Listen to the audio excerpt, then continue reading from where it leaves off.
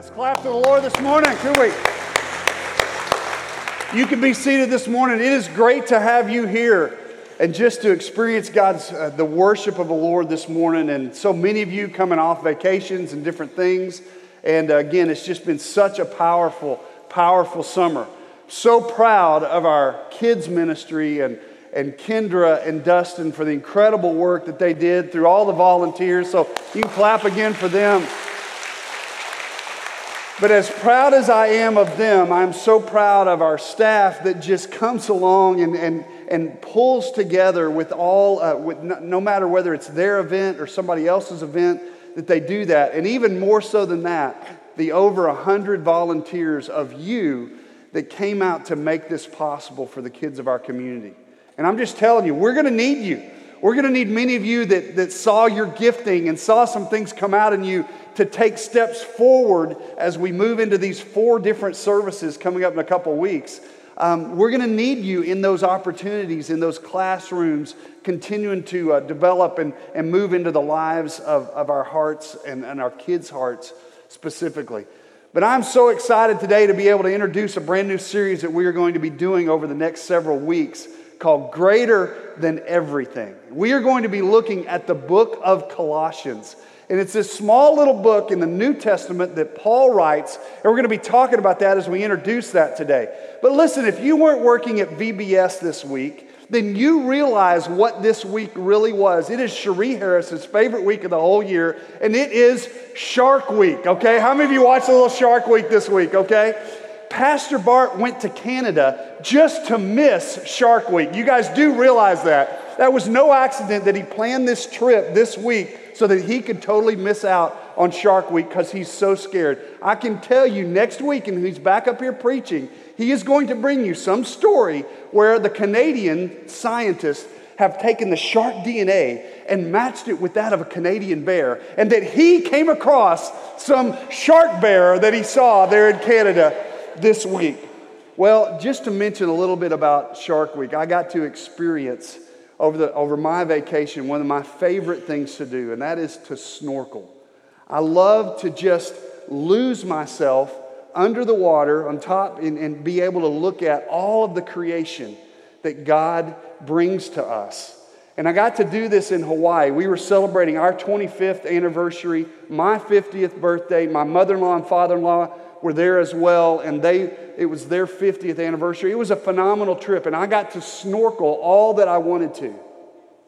But 10 minutes into my snorkeling adventure, I kid you not, it was on a beach, just like all the beaches that you've seen during Shark Week, okay?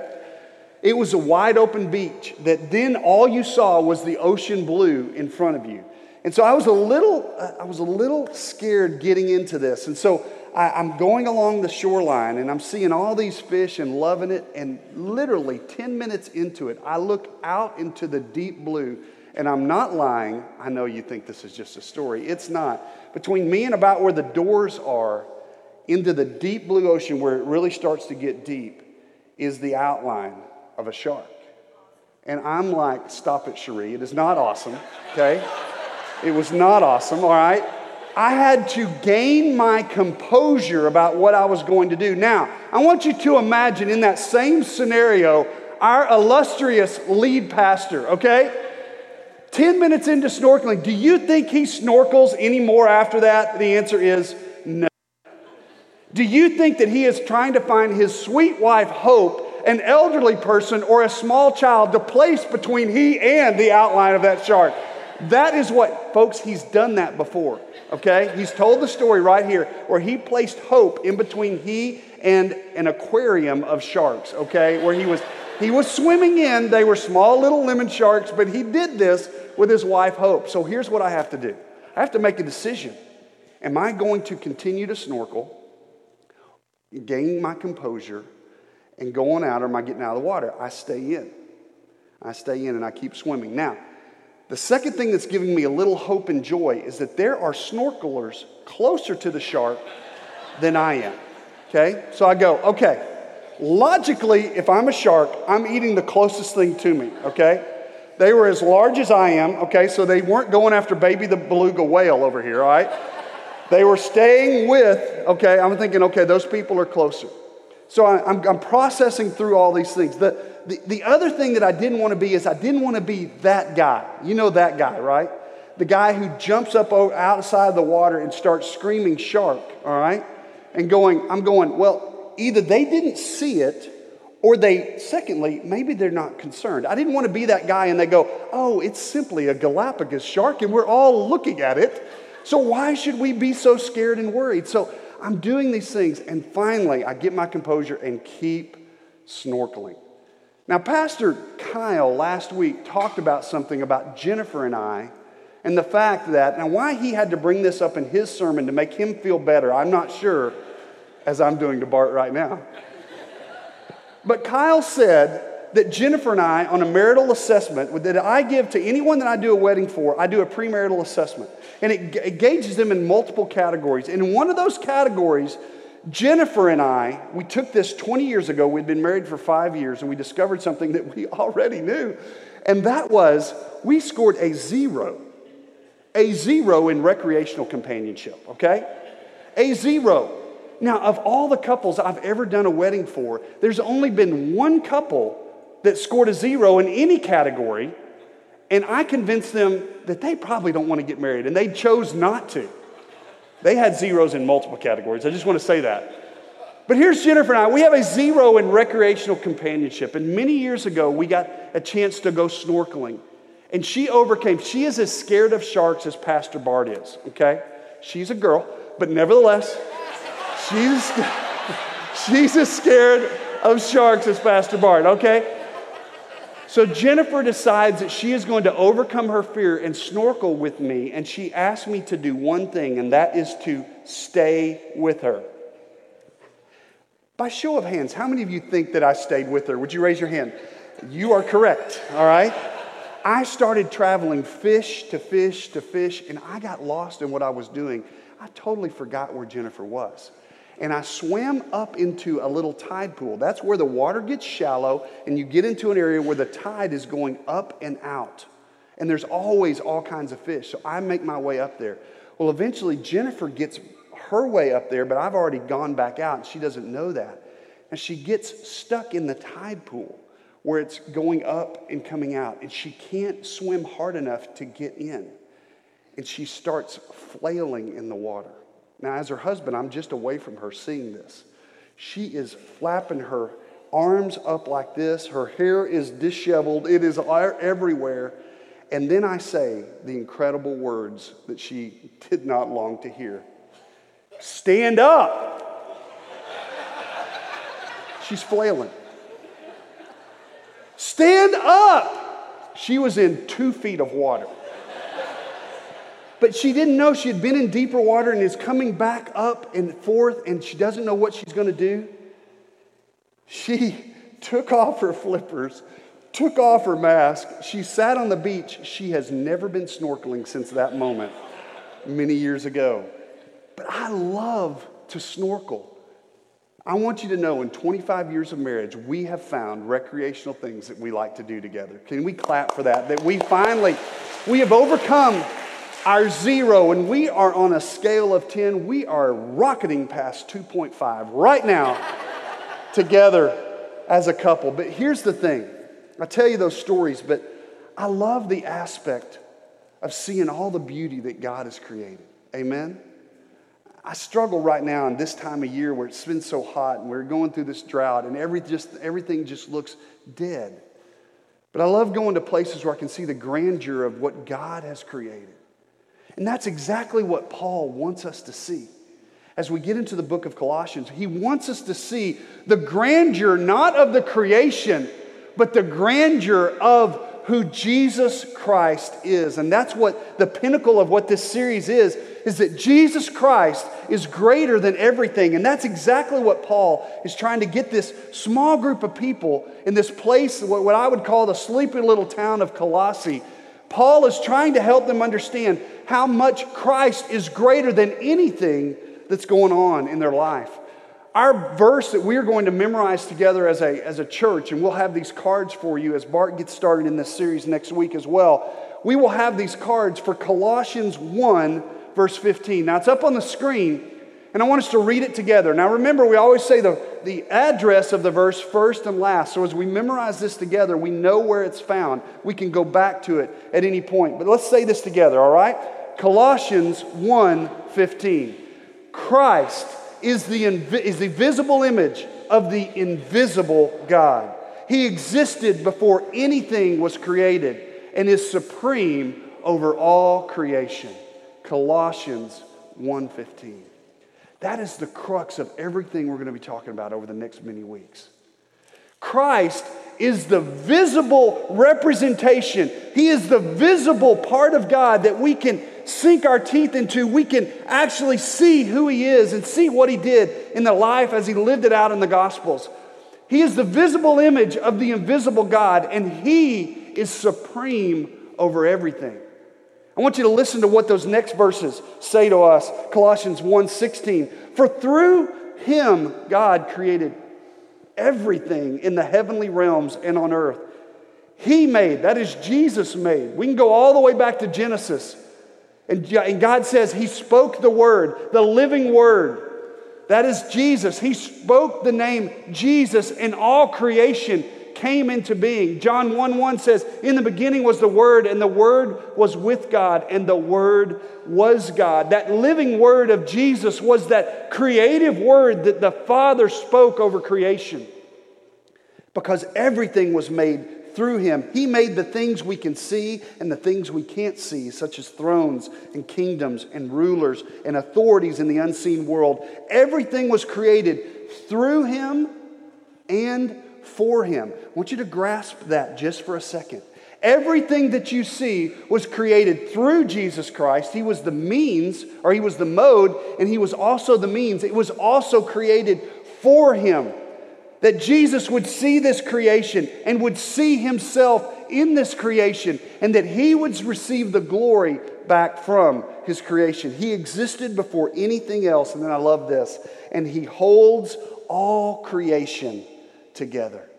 I grew up in a Christian school, and my favorite teacher was my science teacher, Mr. McWilliams.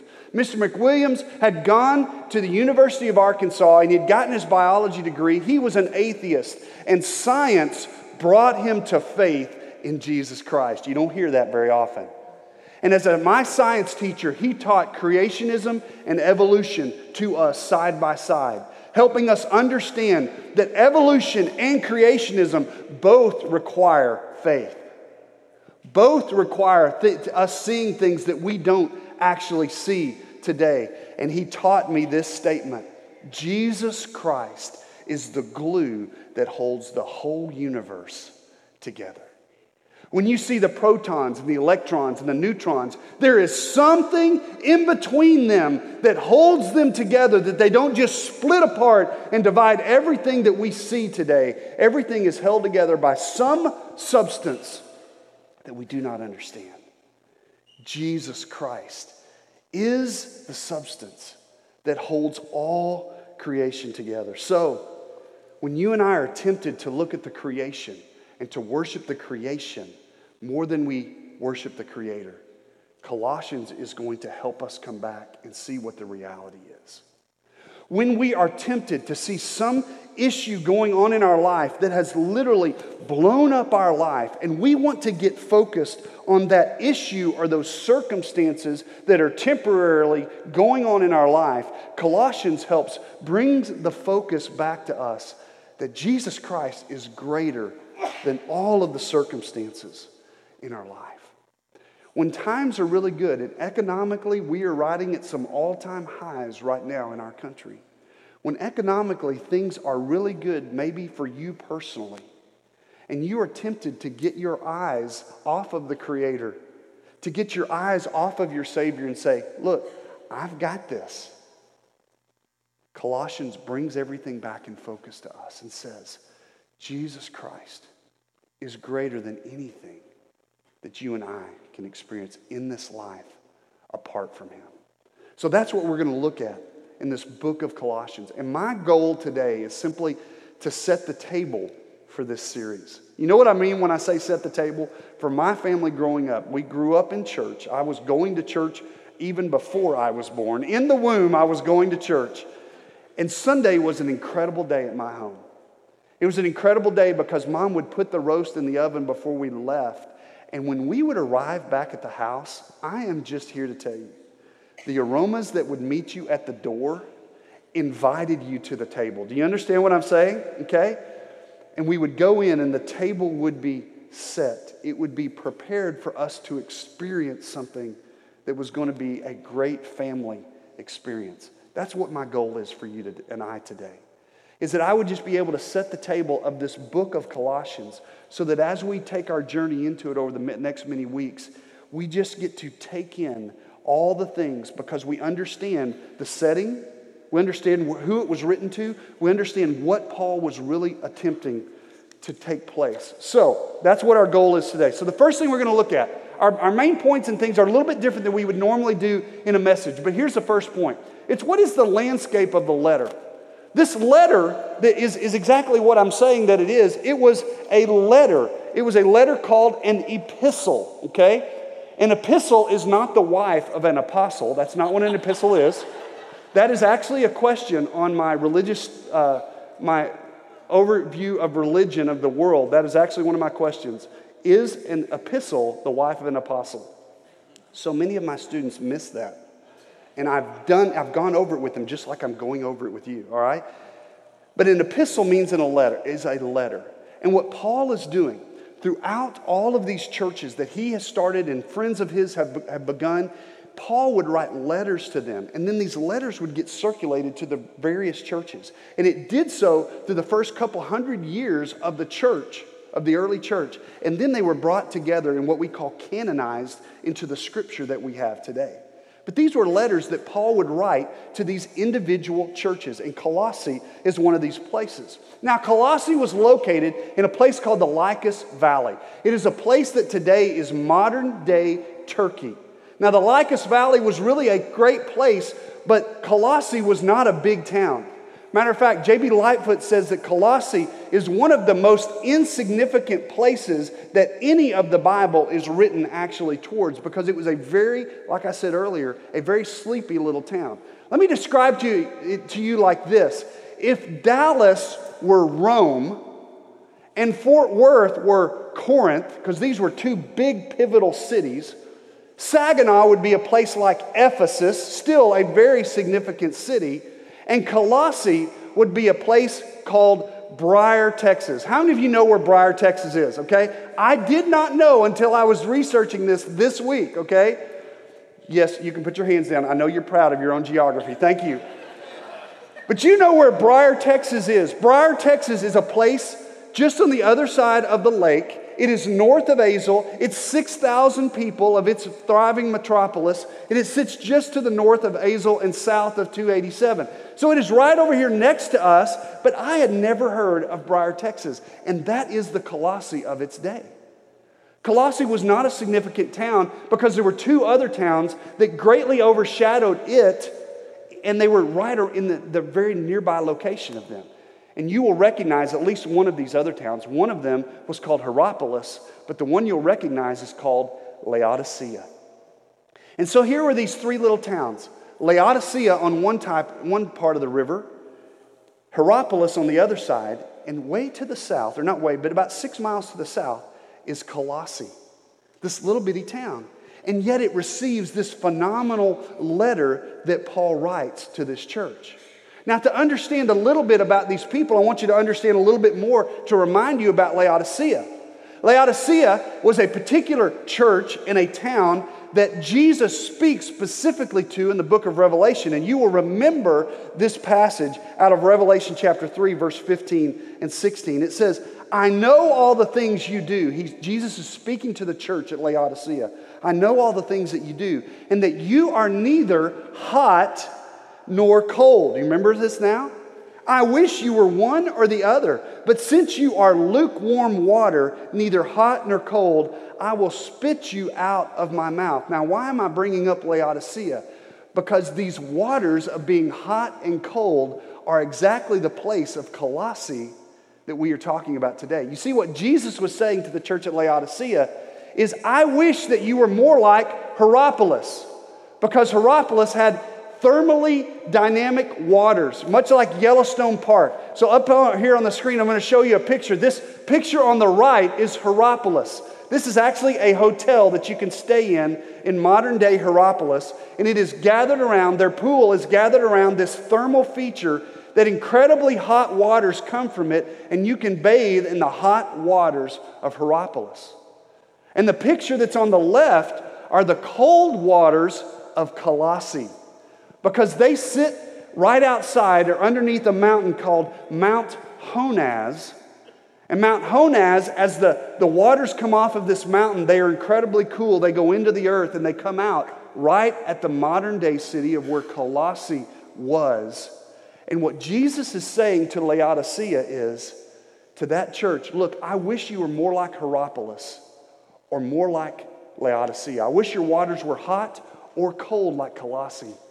But instead, you're lukewarm, and you make me want to spit you out of my mouth. That is not something I want Jesus to say about us. Amen? So this is what Laodicea was. And the reason I bring it up is because it gives us contextually, geographically, where Colossae was. It was in between where Hierapolis and Colossae were, is where Laodicea would be found. Now, what was the landscape of this letter that it was written to? Well, one of the situations that is taking place is what's called the Pax Romana, or simply the Roman peace. Roman peace is something that we shouldn't just fly by and not realize the incredible importance of it. It's because of this Roman peace that takes place from 27 BC until about 180 AD. This is in between Octavius Caesar, or Caesar Augustus, and a guy named Marcus Aurelius. So if you've watched Gladiator, that is depictive of Marcus Aurelius, that particular emperor. And the whole Roman Empire begins to fall apart when his son takes the throne. But between these two great individuals, these great Caesars, Octavius and Marcus Aurelius, is almost 200 years of what we call the Pax Romana. Now, the reason that that's so significant, that we shouldn't just shake our heads at and go, okay, that's not really significant. It's significant because those 200 years are the 200 years that the New Testament church was being established. And had it not been for the Pax Romana, this Roman sense of peace. Now, if you were outside the Roman kingdom, you had no peace. And the reason is because this Roman kingdom, which was going to exist for 1,500 years, and we're kind of right in the snap dab middle of that in the Pax Romana, it's going to exist for 1,500 years. The United States has existed for 250.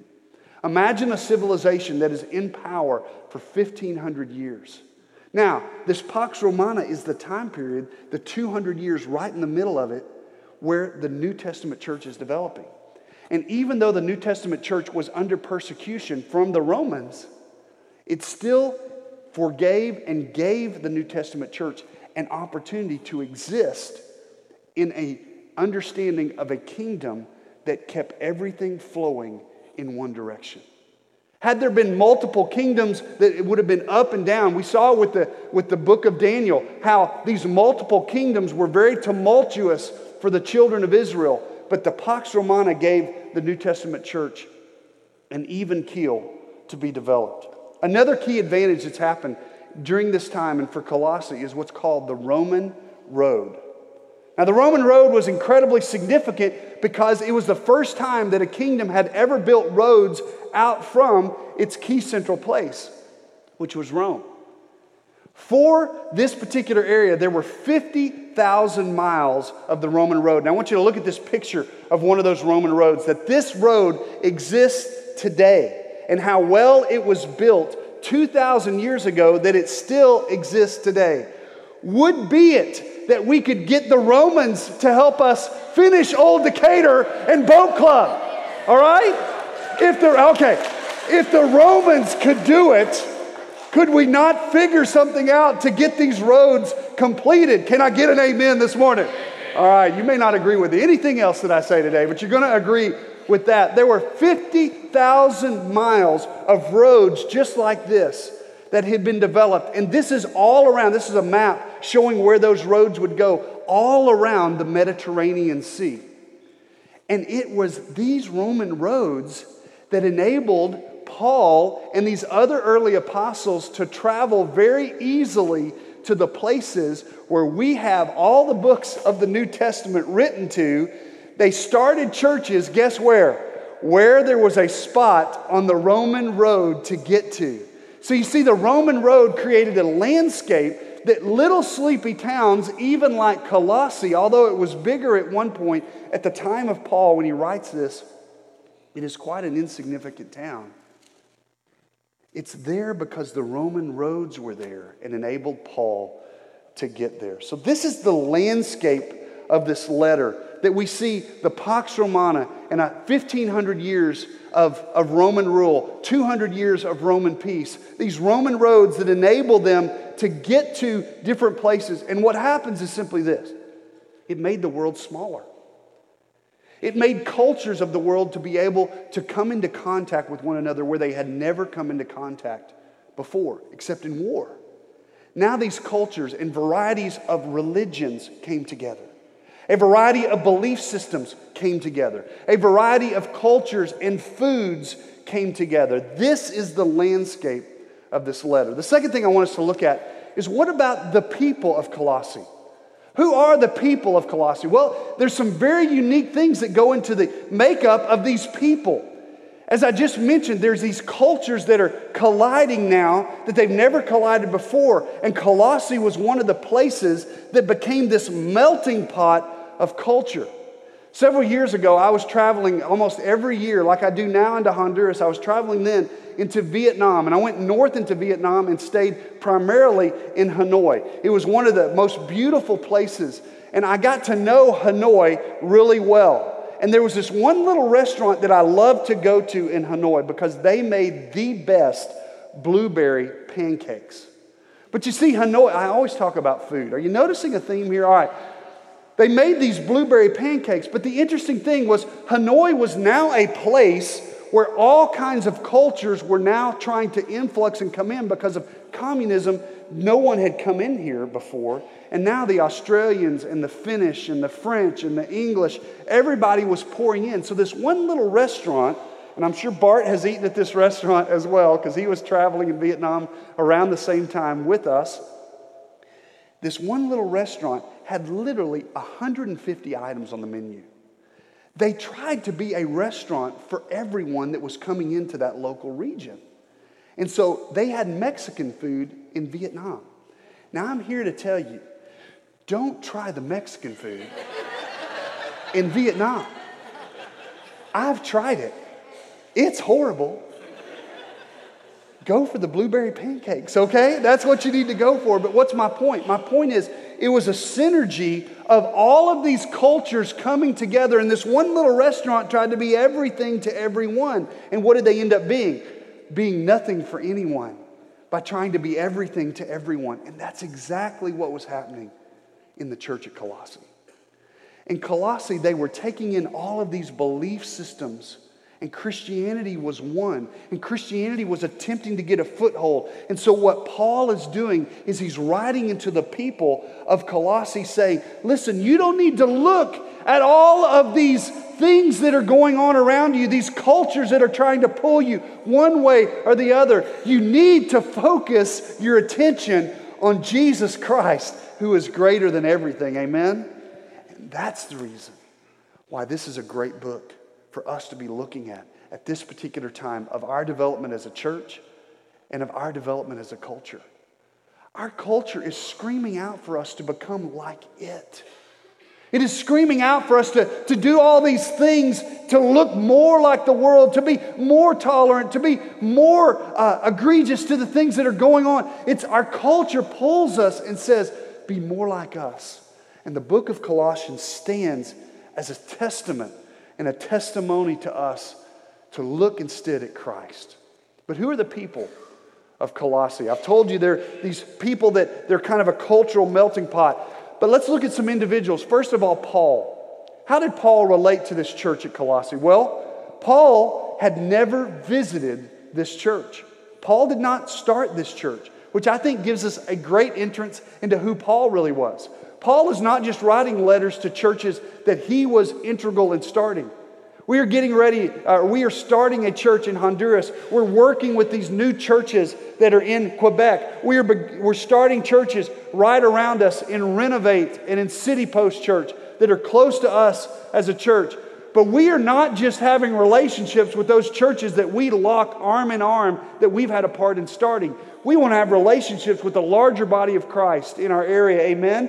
We are not the only church, and we are not in competition with any church that proclaims Jesus Christ. They are our brothers and sisters, and so we unite as a community. And Paul writes to this church that he had never been to. We see in Colossians 2 verse 1, this comes out very clearly. He says, I want you to know how much I have agonized for you and for the church at Laodicea, this larger town, and for many other believers who have never met me personally. Paul had never been to Colossae. He had stayed just over on the mountain pass, going through another Roman road, but he didn't dip down and go through Colossae. He did not start this church. So if Paul, that is his relationship to Colossae, then who started this church? And it's likely another individual that's mentioned. His name is Epaphras. Please don't name your children Epaphras, okay? Not a popular name for today. If anyone here has named their son Epaphras, I'm sorry for the child. No, I'm just teasing. No. So Epaphras is who began this church. Paul did have a sense of responsibility for this church because Epaphras likely accepted Christ in Ephesus while Paul was ministering in that particular town. And Epaphras then goes back to his hometown, much like Bart went back to his hometown of Saginaw and Boswell High School and began this church 17 years ago. So Epaphras went back to his hometown and began the church at Colossae. And Epaphras is mentioned in Colossians 1 verse 7. Paul says, you learned about the good news from Epaphras, our beloved co-worker. He is Christ's faithful servant, and he is helping us on your behalf. So we have Paul, we have Epaphras. We have two other individuals, and one of them just so happens to be the very individual that Pastor Kyle preached on last week. His name is Onesimus. Onesimus, as Kyle mentioned last week, Onesimus was a bondservant or slave of a guy named Philemon. And guess where Philemon and Onesimus lived? In Colossae. Now it's interesting that God is bringing all these things together, and it is actually Onesimus and another individual named Tychicus that are delivering the letter from Paul, who is under house arrest in Rome. They're delivering the letter to the church at Colossae. And we find that towards the end of this, we see where Onesimus, towards the end of this in chapter 4, we see that Onesimus and Tychicus are the two individuals, the very one that Kyle spoke on last week, are the individuals bringing this letter from Paul to Colossae. So these are the people that are involved in this process, that are bringing all of this together. I love the details of all this. I hope I'm not losing you in the details of the landscape and the people, because it shows us how intimately connected God is to bring us truth. And you see all these, the Pax Romana, the Roman roads, these individuals, it's no chance thing that happens that Onesimus is the one who's bringing this. And the very things that Paul talks about within this book of Colossians, it helps you to understand if you realize a bondservant named Onesimus who accepted Christ with Paul, and Paul sent him back to his owner, Philemon, and reestablishes this relationship. And we know that this happens because the early church fathers talk about how Onesimus was a leader in this church and Philemon was a leader in this church, and that later Philemon, actually the slave owner, becomes the bishop of Colossae. And these two men led this church, and they both are martyred in their hometown for their faith. We know these men reconciled their relationship. We know that God spoke into what He's going to speak to us through Colossians, through this relationship of a slave owner and a slave that had run away, and God reunited in this relationship. So this is the landscape or the setting of Colossians. This is the people of Colossians. The final thing I want us to look at very briefly, because all these things we're going to be covering over the next many weeks, is what's the message of Colossians? What's the key message that happens in Colossians? Well, we see this, first of all, is that Paul is attempting, as he does in so many of his letters, to write into a specific church and to correct issues that are going on there. I want you to think about something for a second. Draw a circle around yourself right now and ask yourself this question. If Paul had entrance into my life, what would he be writing into my life right now to correct? What issue is going on in my life right now that Paul might write a letter to me to correct? So Paul would write these letters to these churches to try to correct certain issues. The first issue that Paul is correcting is he's correcting those who look to Rome for security. People who look to their government for their security. Not unlike us today. We might look at our economics. You see, we've looked at this as a country. We can see some of these things, some of these issues that go on in our life. And we have a country that for the last 200 years has peacefully passed the opportunity of one president to another. You don't see our laws fluctuate like the wind. Yes, there is some fluctuation, and yes, there are things that we may all disagree with that have happened in our legal system. But as a country, our laws don't flap like the wind. There is some consistency that's been around since every person that I'm speaking to this morning has been alive. There's some consistency because of the country that you live in. And we often take that for granted. But the flip side of that is we often, many times, look to our country to get us in and out of things that our country has no business being a part of at all. And that is our faith. Our faith is what we fall upon. Our faith is what we need to look to. It is not our country. And many of the people in Colossae were looking to the Roman government and the Pax Romana to be their savior. Their thing that they would hold on to. And Paul breaks this down very clearly. He does this in chapter 1, verse 24. When Paul brings out, he says, I am glad when I suffer for you in my body, for I am participating in the sufferings of Christ that continue for his body, the church. And what Paul is saying is simply this. Look, I'm under house arrest. Some of you want to look to Rome to be your end all and the thing that you hold your life upon. And I'm being persecuted, and I'm glad for my persecution from the state of Rome. And the reason I'm glad is because it helps you as you see my sufferings, that you, when you go through suffering, you'll understand and you can hold on. Paul corrects the issue of looking to Rome as the Savior. Paul is also correcting something else. He's correcting those who look to a state of sinless perfection or religious traditions for salvation. Folks, this is alive and well today. People who would look at a lifestyle of moral perfection rather than to Jesus Christ for their righteousness.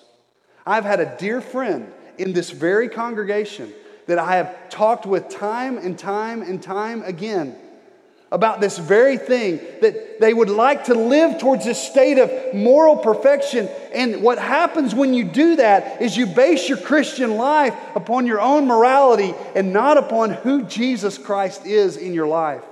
And when you get to a place where your morality falls and fails, as we are very open in our own lives as your pastors to say, we are not perfect individuals. Ask our wives, ask our kids. We struggle on a day-to-day basis, but we do not look to our own religious perfection and our own moral perfection. We look instead to Christ and Christ alone. Amen?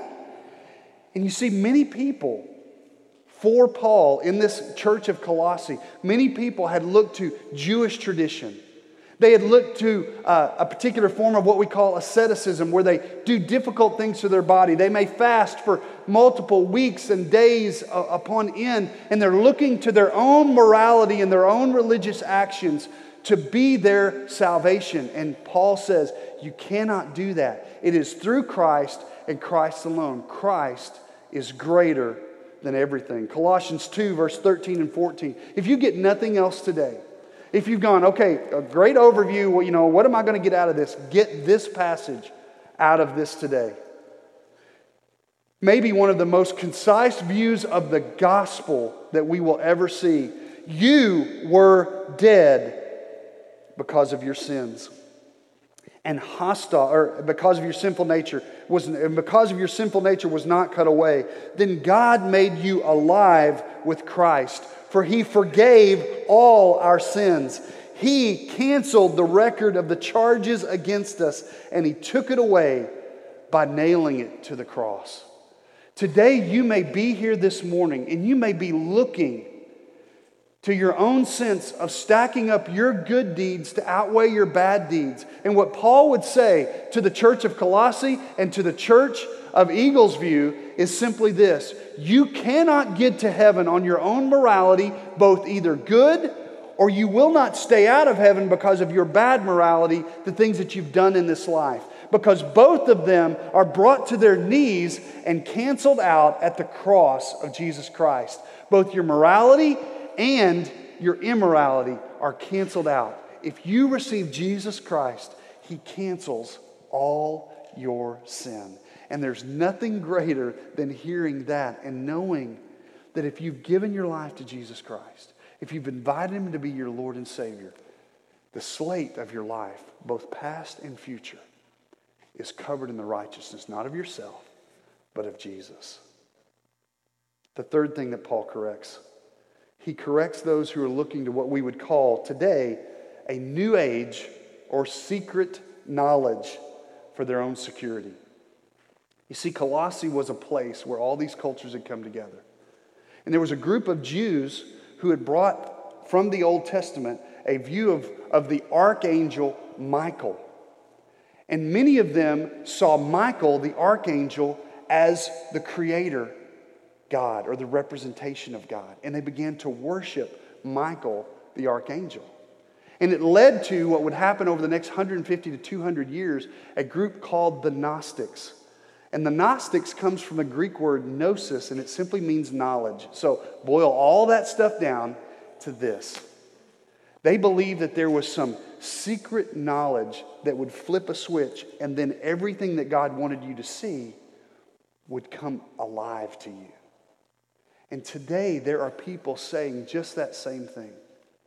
There are people who are saying, if you'll just know this one thing about Scripture, it will open everything up to you, and now you'll have a clear knowledge of everything that you need. That's Gnosticism. Gnosticism fills the Mormon church today.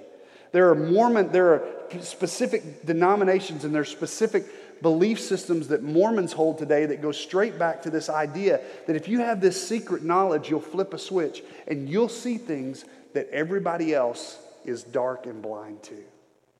And Paul writes to that in his day in Colossae, and he writes the same thing to us. Because we're in this religious tolerance type of arena today that says, look, there are many roads that lead to heaven. Pick which road you want. Jesus, that's your road? Fine. Buddhism, that's your road? Fine. New Age movement, humanism, that's your road? Fine. Hinduism, take that road? Okay, great road. Yoga, do all this stuff. This is your road. Go take it. It'll all lead you to the same place. And Paul says, absolutely not. There is one way to salvation. It is not religious tolerance to say Jesus is the only way of salvation. It is what Jesus said Himself.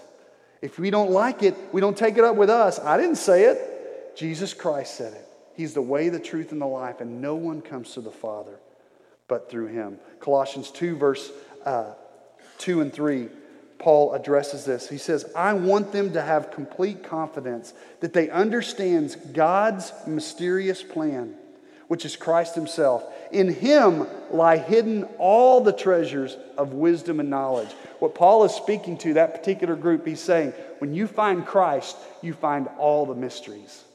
Everything is revealed in who Jesus is. He goes on in chapter 2, he says, verse 18, don't let anyone condemn you by insisting on pious self-denial in the worship of angels. There's that reference back to this archangel Michael, saying that they have had visions about these things. Their sinful minds have made them proud. Paul is addressing these specific things. People who look to Rome, people who look to their own moral nature, people who look to secret knowledge, just like we see in our culture, in our world today. Some bonus things that we get from Paul in the book of Colossians. We get in chapter 3, we get some of the best understanding of what discipleship is, as he speaks of what I call the put off and put on language of Scripture. Things that we're supposed to put out of our lives, things that we're supposed to put on. In chapter 4, he deals with relational issues, how husbands treat wives, how wives treat husbands, how kids are supposed to live in this life. So we get relationship advice from Paul in this book as well. God is going to use this in us to help us understand our world, to help us understand one another much better. It's going to be a great ride, so make sure that you join with us. Would you just bow your heads for just a second? As we conclude this today, I want to ask you one question. What is it in your life right now that you need to acknowledge that Jesus is greater than? What is it? Maybe it's a circumstance in your life that you just can't get over. It's a struggle you're going through right now, and you need to be able to declare with us, Jesus, you're greater than that. Maybe it's this fact that you've never come to a relationship with Jesus Christ, and you need to see Jesus as greater than your own sin nature that you have. That's the only way we come to faith in Christ, is realizing that Christ is greater than that. Maybe you're a person who wrestles with questions, and you have many questions about faith. This is a safe place to get those answered. It's a safe place to ask them. But maybe you need to see Jesus as greater than your questions this morning.